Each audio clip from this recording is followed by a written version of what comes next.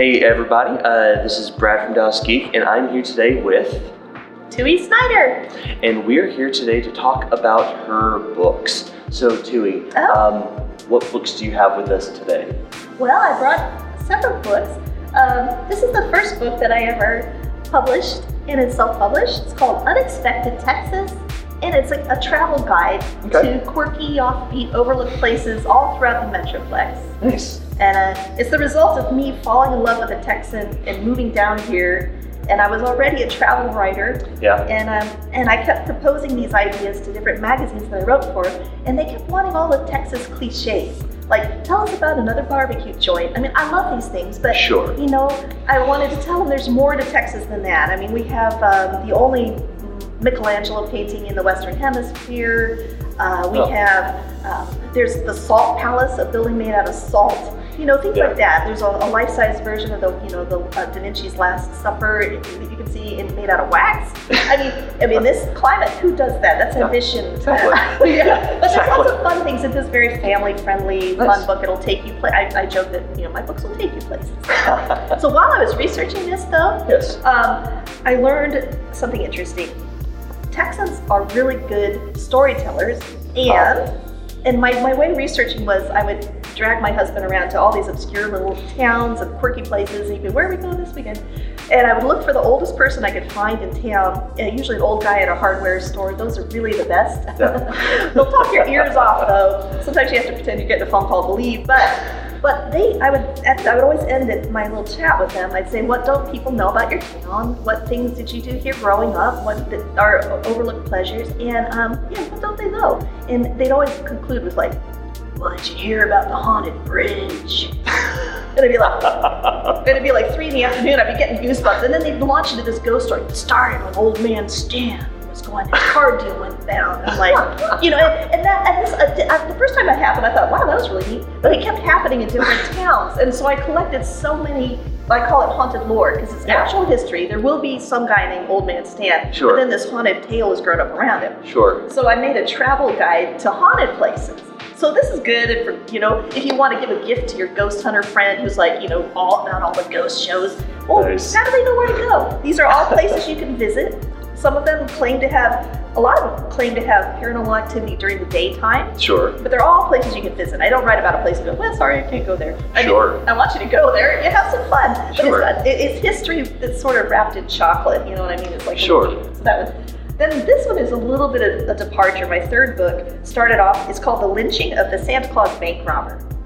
It's a real story about, in 1927, Texas was having 5 to 6 bank robberies every single day. And so the bank association here decided to offer a $5,000 reward for dead bank robbers caught in the act. So you had to shoot them while it was happening, or kill them, however you're going to, and bag them, essentially, while in the act of robbing a bank, and you would get $5,000. Now, to put that in perspective, the average annual income at the time was $1,500. So, wow, people would get dollar signs in their eyes. So if there was a bank robbery going on, you were either running towards the bank, hoping to nab a bank robber and running away.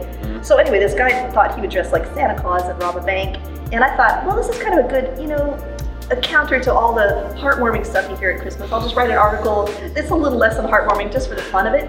But while I was researching it, I discovered a mysterious blonde woman who's left out of the official record. And I think she's an integral part. So I got really gripped by it, and I did tons of research, and it was really fun. So it ended up being a little book. It's my foray into true crime. I do joke, actually, this book especially is the reason that I joke that I used to write fiction, but then I moved to Texas. Because Texas is just, what? That's true? No one's gonna believe me anyway. So I didn't, anyway. But, so I do so much historical research, and I end up in historic graveyards a lot. And there are quite a few around here. We have some really beautiful, wonderful, very historic graveyards in Texas. And so I wrote a book. This is a field guide, and it's called Understanding Cemetery Symbols. And so it's a guidebook. So like if you are traipsing through a historic cemetery and you wonder, well, what does that symbol mean? Or what does that symbol mean? You can look in here and find out, oh, that's what that means. I have a whole section on like what hands mean. In fact, if you visit my website, which is tuisnider.com, you can get a free guide to the many meanings of hands. So it means something. If you see a hand pointing up, it means one thing. Hand pointing down, you start to notice. I tell you what the secret Masonic handshake looks like on a grave, and different little fraternal organizations. It was a really fun book to write. I'm actually working on a second edition because it's such a big topic. Yeah. But that was really fun. Wow. So for that one, I made 2 companion journals. I made a ghost hunting journal for people to write down their ghost hunting. And with this, I took that photo. This is called the Kiss of Death. Sure. This is very dramatic. I thought that's a good one for the ghost hunters. And then I made another companion journal called the Graveyard Journal. Okay. And I didn't think anyone was going to buy this one, and this one's actually selling better than the Ghost Hunters Journal, so you never know, really. But this is for people who like to keep track of their historic cemeteries they visit.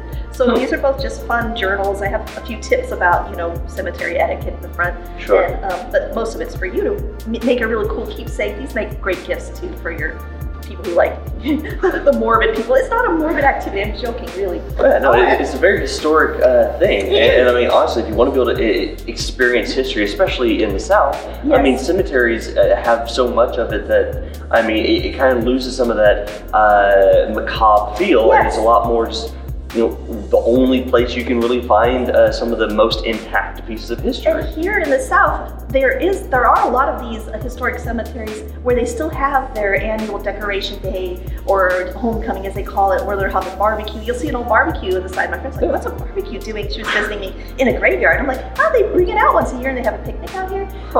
And in fact, most people don't realize that America's first public parks were our garden cemeteries. We didn't have public parks. In the day, the Victorian era, you might go out to a garden cemetery, you would be playing games and picnics, kids would be running around. That wasn't considered weird. That was, people just hadn't figured out that people like to get out of the city and get into the nature, and so that was a good thing. Now, we're running out of time most likely, so ciao, I'm on it. All right, so then I have my last things here we're going to talk about.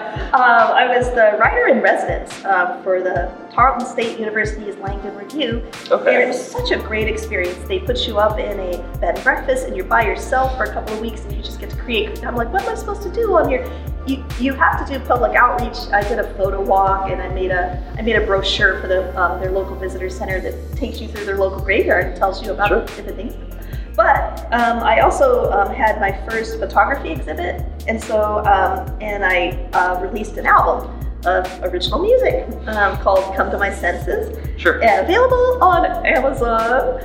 Also CD Baby. It's I don't know if it's your cup of tea, but you can listen to samples of the music because music's very personal. Sure. To me, it's kind of like poetry, and so my music has been described as, most people say it's dreamy and mystical. I play several instruments. I don't know. It's just what comes out. I don't plan like I want it to sound like this. It's just how the songs end up.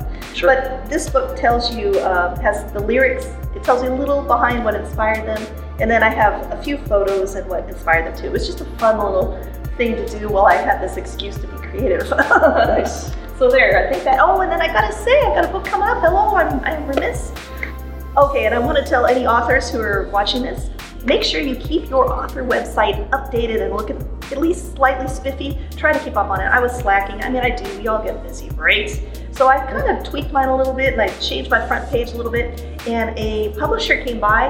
I don't know. They work on your SEO, so you're findable. And they find me. They were looking for a travel author for Texas. And I looked on my out of the blue, I get an email from the publisher, and I'm like, is this for real? And then I looked on my website analytics to see who'd been visiting, because I don't do that often, and I saw someone had been really digging through my travel articles on it. So I've got over 650 articles on my website now. It's been up for a while. And I was like, someone's really checking me out. And then we talked back and forth, and long story short, I've got a book contract with him. It comes out, it's called, it's a second edition, so I didn't get to name it. It's called 100 Things to Do in Dallas-Fort Worth Before You Die. But it's up my alley, because I got to run all around the Metroplex, and it was an excuse to travel and see a bunch of stuff I didn't know about. Like, I didn't know we had this really cool Gone with the Wind Museum in Cleburne, and just a lot of fun things. Yeah. And I got some good recommendations while I was, from locals, of course. And I heard a couple of ghost stories, put those aside. But you know how it is. This is Texas. You've never heard ghost stories. Sure. So yeah, that comes out September 15th. Okay. But it's available for pre-order, and it already got the orange banner as a hot new release on Amazon. So people are interested in it, which is nice. And I do want to say that if anyone is interested in like my projects and what I'm up to, I do have a weekly newsletter that you can sign up for. Just go to my website. It's Snider.com, and a little pop-up will come saying, "Hey, join my website." So Awesome. There you go. It's all about me, baby.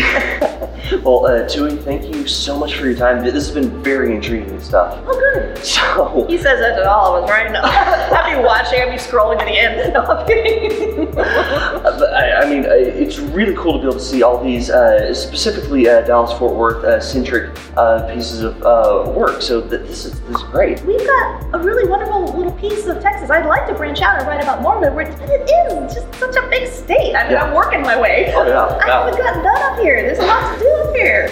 Yes. Well, if you guys want to be able to check out her work, links will be down in the description. But until then, until next time, I guess, this is Brad from Dallas Geek saying, see ya.